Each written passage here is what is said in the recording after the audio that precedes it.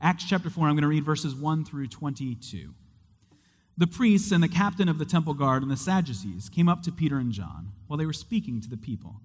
They were greatly disturbed because the apostles were teaching the people and proclaiming in Jesus the resurrection of the dead. They seized Peter and John, and because it was evening, they put them in jail until the next day. But many who heard the message believed, and the number of men grew to about 5,000. The next day, the rulers, elders, and teachers of the law met in Jerusalem.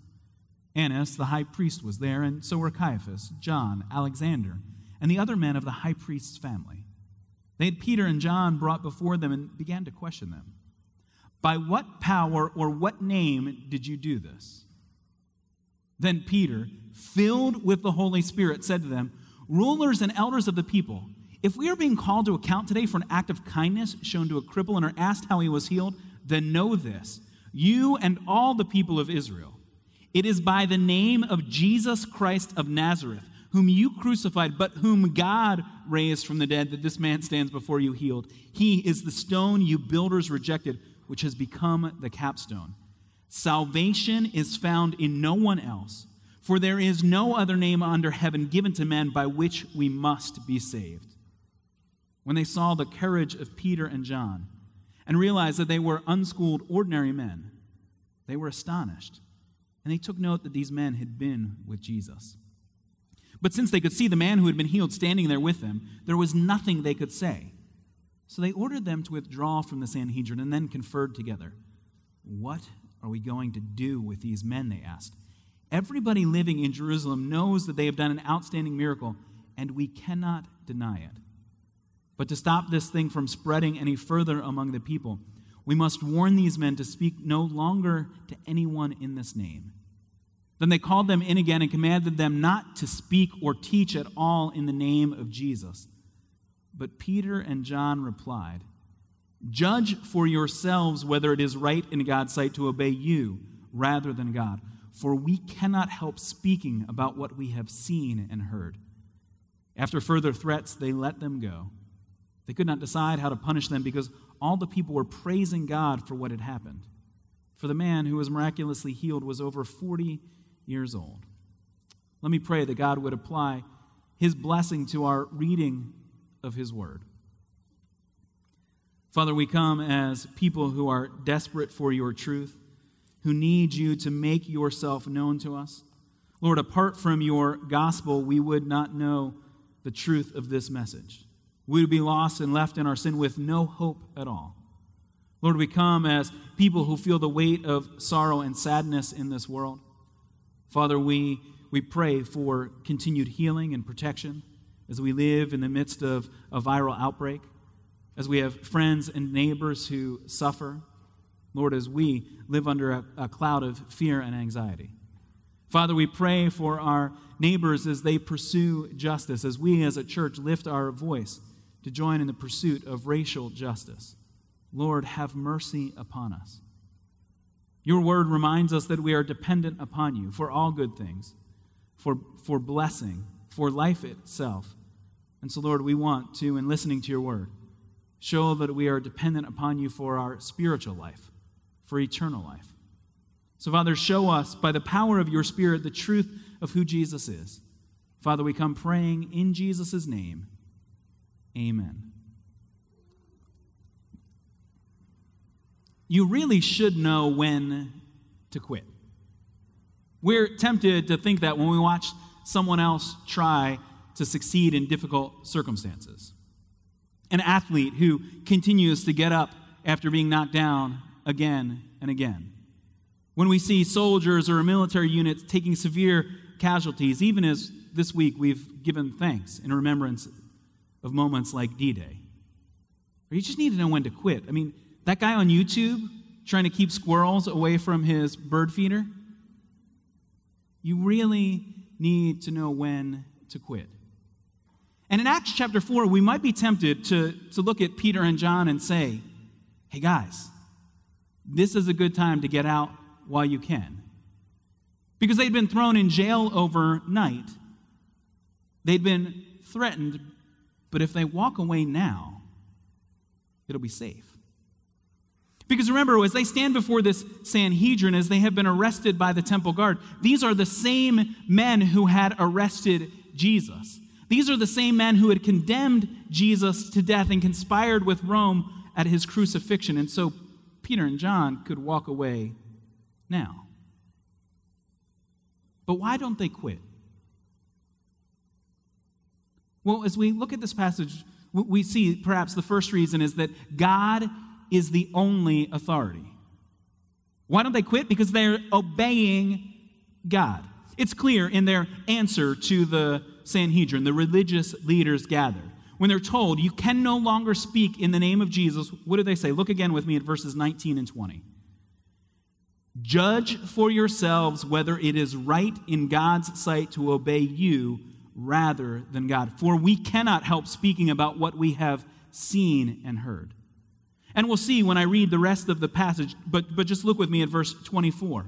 This repeated emphasis on the authority and power of God. In verse 24, the church begins their prayer. Sovereign Lord, they said, you made the heaven and the earth, the sea and everything in them. In the Greek, that word is the word from which we get the word despot.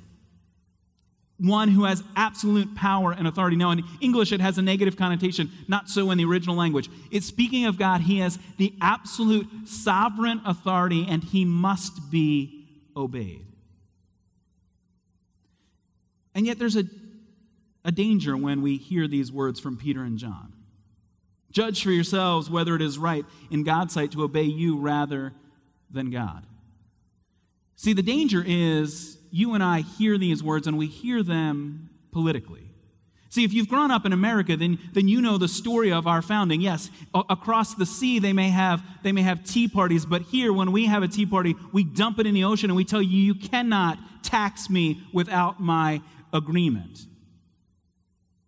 See, and so yes, we could take this passage and apply it politically, thinking through the teaching that Paul gives in the end of Romans, that the authorities placed over us have authority that comes only from God. And so, yes, we must obey the legal authorities placed over us, the governing authorities, and yet there are times when we must obey God rather than men. But most of you don't need me to push you in that direction. You don't need my political reminders. You've been thinking, hey, governor, don't you tell me what to do. Because yes, we can make a political application, and it's right and it's appropriate. But notice that foundationally, fundamentally, the application that Peter and John are making is spiritual. You cannot stop me from preaching the gospel. You cannot slow down the advance of God's gospel. See, it's not merely a political statement, it's fundamentally first a theological statement. God is the one in absolute authority. See, and that's the part that you and I cringe at. Sure, we're fine with saying, hey, ain't nobody going to tell me what to do. I'm my own man. I do my own thing. And yes, in some sense, that's what Peter and John are saying to the religious leaders. You cannot tell us what to do. But you notice more fundamentally, what are they saying? There is one who can tell me what to do.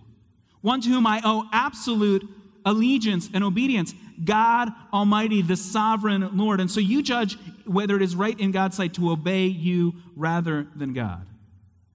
See, we're quick in our own hearts to throw off the shackles of anyone telling us what to do. You don't need me to encourage you in that. It comes built in. Just spend a little bit of time with a toddler, and you'll be reminded how quickly we learn to say, no, I do it my way. But what the passage is reminding us is that you and I must obey God. We must obey God even when the world looks at us and says, wait, what? You believe that? You're going to live by antiquated systems of morality? You're going to live by an ancient book that feels like fables and fairy tales? So what Peter and John are saying here is that they will obey God even in the face of opposition, even in the face of persecution. It doesn't matter what you threaten us with, we must obey God. The gospel must be preached. See, we're quick to throw off oppression wherever we find it, but are we quick to obey God himself, even to the point of persecution? And it's all the more remarkable when you think about who it is that says this. It's Peter, who says, I must be identified with Jesus. I must declare his name. Because Peter, when confronted previously with an identification with Jesus, said, no, not me. And Luke even helps us see the connection, because in Peter's sermon back in chapter 3, you can look there in verses 13 and 14, Peter talks about the leaders of God's people disowning Jesus. He says, the God of Abraham, Isaac, and Jacob, this is back in chapter 3, verse 13, the God of our fathers has glorified his servant Jesus. You handed him over to be killed. You disowned him before Pilate, though you had decided to let him go. You disowned the holy and righteous one. And that's the very same word in the original language. Translating Peter's speech into Greek, Luke uses that same word. It's used by each of the gospel writers to describe Peter's actions when he disowned Jesus. Flip in your Bibles with me back to Luke chapter 22. Remember, Luke and Acts come to us in 2 volumes. The first is the beginning of the story of Jesus, all that he did and said here on earth, his resurrection from the dead. Acts is volume 2. It's all that Jesus continued to say and do through his church. And so back in Luke 22, we find Jesus arrested in the garden by this same temple guard that has arrested Peter and John. We know that Jesus will be taken to the Sanhedrin. And so we're told then that Peter is the one who disowns Jesus. Luke 22, verse 54. Seizing Jesus, they led him away and took him into the house of the high priest. Peter followed at a distance. But when they had kindled a fire in the middle of the courtyard and had sat down together, Peter sat down with them. A servant girl saw him seated there in the firelight. She looked closely at him and said, "This man was with him." But he denied it. He disowned Jesus. It's the same word that Luke uses for us in the speech of Peter in Acts 3. Peter denied it. "Woman, I don't know him," he said. A little later, someone else saw him and said, "You also are one of them." "Man, I am not," Peter replied. About an hour later, another asserted, "Certainly this fellow was with him, for he's a Galilean." Peter replied, "Man, I don't know what you're talking about." Just as he was speaking, the rooster crowed. The Lord turned and looked straight at Peter. Then Peter remembered the word the Lord had spoken to him. "Before the rooster crows today, you will disown me 3 times. And he went outside and wept bitterly. See, Peter is only here because he's obeying God in Acts chapter 4. Left to his own strength, we would have a man who was willing to disown Jesus to a servant girl, one whom the society would say is at the lowest rung, and yet Peter is afraid of her. And what is it that's taken place in the intervening chapters between Luke 22 and Acts 4? Well, you don't have to have spent much time in church to know the story. It's the resurrection of Jesus. And actually, you only needed to be paying attention to what I was reading today. For it is the resurrection of Jesus, the fact that he was dead but has been brought back to life, and a new and transformed physical resurrected body that is at the center point of the argument in Acts 4. Peter has put his hope in the resurrection, but it's the leaders of the people, the Sanhedrin, the temple guard, the Sadducees, that's the reason that they come and arrest Peter and John. Look again at verse 2. We've flipped our Bibles back to Acts chapter 4, verse 2. The leaders were greatly disturbed because the apostles were teaching the people and proclaiming in Jesus the resurrection of the dead. And when Peter has opportunity to defend himself, that's what he points to in verse 10.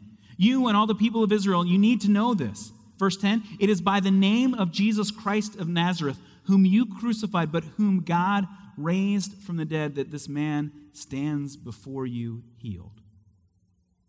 And so why don't Peter and John quit?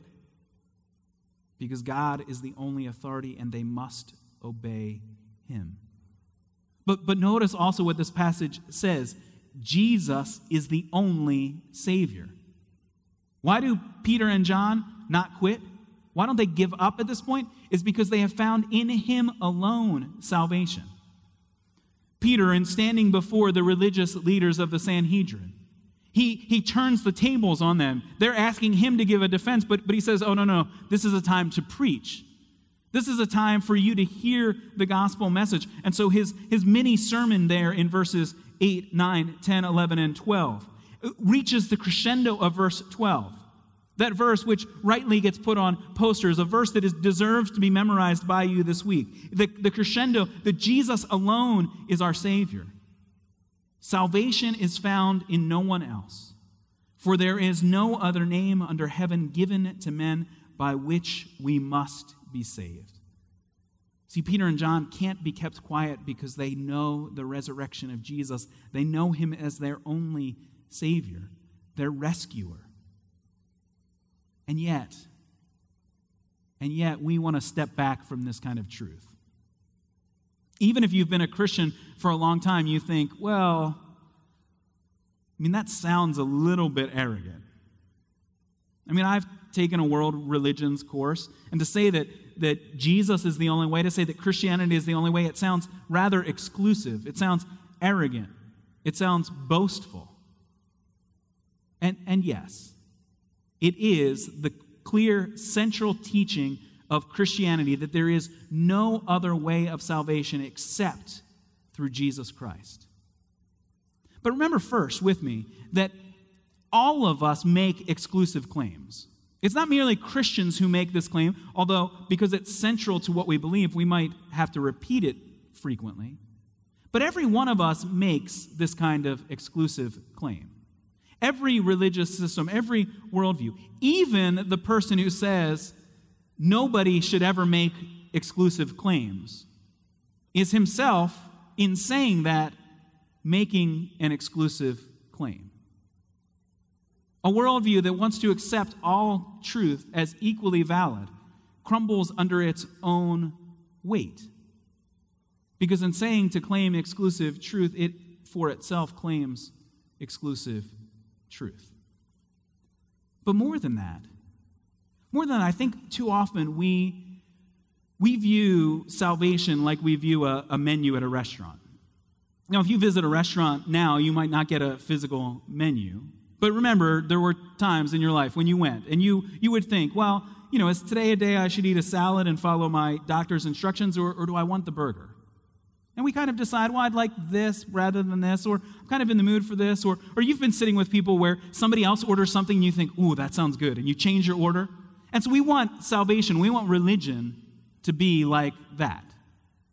That we can just pick whatever path we want. And so we view the claim of Christianity that there is only one way, like going to a restaurant where every time you ask to order something, can I have that? No, we don't have that today. Can I have this? No, we don't have that today. And you finally just get fed up. Well, fine, what do you have? And they give you just one option. You would think, I don't think we're coming back here. But remember, that's not what salvation is. It's not that Christianity has taken all of these possible paths of salvation and narrowed it down to one. It's that what Peter and John are saying, what the scriptures tell us repeatedly is, apart from Jesus Christ, there is no salvation at all. There is no possibility of salvation for you apart from Jesus Christ. And so like a wanderer in the desert who stumbles upon an oasis, when they bring you water and food, you don't ask for a menu and say, well, could I have something else? As someone who is desperate for your very life, you say, thank God that there is this before me now. And so yes, Christianity is exclusive, but it's also radically generous. Because what are Peter and John saying? You can't stop us from saying this. We have to share it with everyone. That's the point of verses 19 and 20. Judge for yourselves whether it's right in God's sight to obey you rather than God, for we cannot help speaking about what we have seen and heard. We cannot stop talking about the resurrection. We cannot stop talking about salvation in Jesus' name. It must go to everyone, everywhere, for this exclusive gospel, that their salvation only in one way is given to everyone, everywhere. And so, why won't Peter and John quit? Because God is the only authority. Because Jesus is the only Savior. But more than that, we see in this passage because the Holy Spirit is their only power. See, what would take a man who cowered in fear before a servant girl in the darkness of night around a fire on the night of Jesus' arrest? What would transform him to be one who would stand now before the religious leaders, the very same people who condemned Jesus? What would make him bold? We don't have to guess. The passage tells us explicitly. Look at verse 8. When asked in verse 7, by what power or what name did you do this? Verse 8, then Peter, filled with the Holy Spirit, said to them. Peter, inspired by God, empowered by God, now speaks with boldness. He views this not as a threat, that these are the very people who arrested Jesus. These are the very people who condemned Jesus to die. He views this now as an opportunity. When am I going to have this group of leaders, this assemblage of great power, all of the high priests in succession sitting before me to hear the gospel? I have to share it with them. It's the power of God's Holy Spirit. And then I'm going to continue reading this passage beginning at verse 23. And what I want you to notice as I read is how the power given to Peter, one man, the one apostle standing to defend the Christian truth, how this power from the Holy Spirit now goes from one to all. From one apostle given now to the whole church. Follow as I read beginning at verse 23 of Acts 4. On their release, Peter and John went back to their own people and reported all that the chief priests and elders had said to them. When they heard this, they raised their voices together in prayer to God.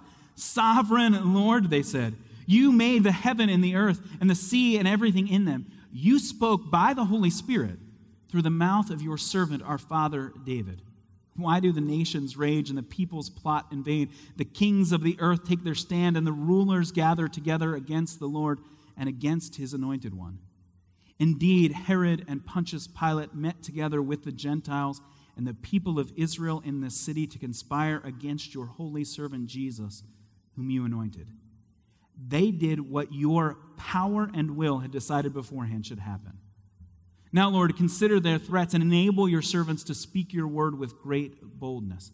Stretch out your hand to heal and perform miraculous signs and wonders through the name of your holy servant Jesus. After they prayed, the place where they were meeting was shaken, and they were all filled with the Holy Spirit and spoke the word of God boldly. Do you see the power for the church is the power of God's Holy Spirit enabling them to be bold? And in this passage, he is the same Spirit who spoke through the prophet David when he wrote in Psalm 2 that no matter what powers are arrayed against the Lord, all the nations of the earth could raise their armies and it will not be enough to unseat the sovereign Lord. His power cannot be stopped. And his power is at work through his church, through the Holy Spirit. Peter made bold, the church made bold by the work of Jesus Christ, through the power of God's Spirit. So that we reach the end of this passage and we feel the physical movement of the room that they're in, the holy, overwhelming power of God shaking the very place where they met. And they were all filled with the Holy Spirit, verse 31 tells us, and spoke the word of God boldly. See, we can rejoice in the claim that Jesus is the only Savior because we have humbled ourselves before the power of Almighty God so that in the boldness given to us by God's Spirit, we can announce this good news. We have the privilege of sharing this gospel message. Back in September 2016, high school teacher Ben Ellis was in his final days on his deathbed with esophageal cancer.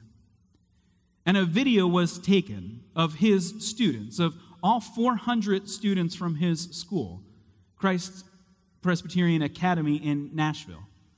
The students and staff loaded buses and came and sang songs and hymns of praise outside their beloved teacher's window.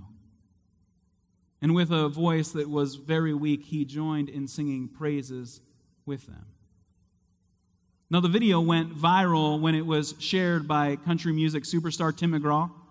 31 million people saw that video. The story then picked up in the local news stations, picked up by national news outlets, Good Morning America, interviewing those that were involved. Hearing the hope of the resurrection, even in the face of suffering and death. Now, shortly before the viral hymn sing, Ben, this teacher, had written in his journal, he had asked God for a few more days because he wanted the opportunity to show the love of Jesus through his suffering. As his story was repeated across the nation, he shared in his online Caring Bridge journal, he said, "Remember my prayer request for a few more days? God has blown the doors off of this prayer request. This is far beyond our wildest, biggest dreams. I have never felt so weak, but God is strong in me." More days, more glory to him, more people seeing Jesus, more people coming to know Jesus. What an amazing answer to prayer. He lived less than 2 weeks. But in those few days, he had the opportunity to share this gospel message. In our weakness, in the face of suffering, with threatened persecutions, we can be bold because God is our ultimate authority. Jesus is our only Savior, and we are empowered by the Spirit of God. And so we submit, we believe, and we rely on the work of our God. We rejoice in our gospel hope. Salvation is found in no one else, for there is no other name under heaven given to men by which we must be saved. Let me pray that God would apply his word to our hearts. Father in heaven, we give you praise for the glory of your gospel. Lord, help us to submit ourselves to your glorious authority. Father, let us find our hope in Jesus Christ alone. And Lord, make us bold in announcing this good news, not merely asserting our right to speak, but asserting the glory of the gospel, the hope of the resurrection, the work of Jesus Christ, our Savior. Father, we come asking you to work in us by the power of the Spirit. In the name of Jesus Christ we pray. Amen.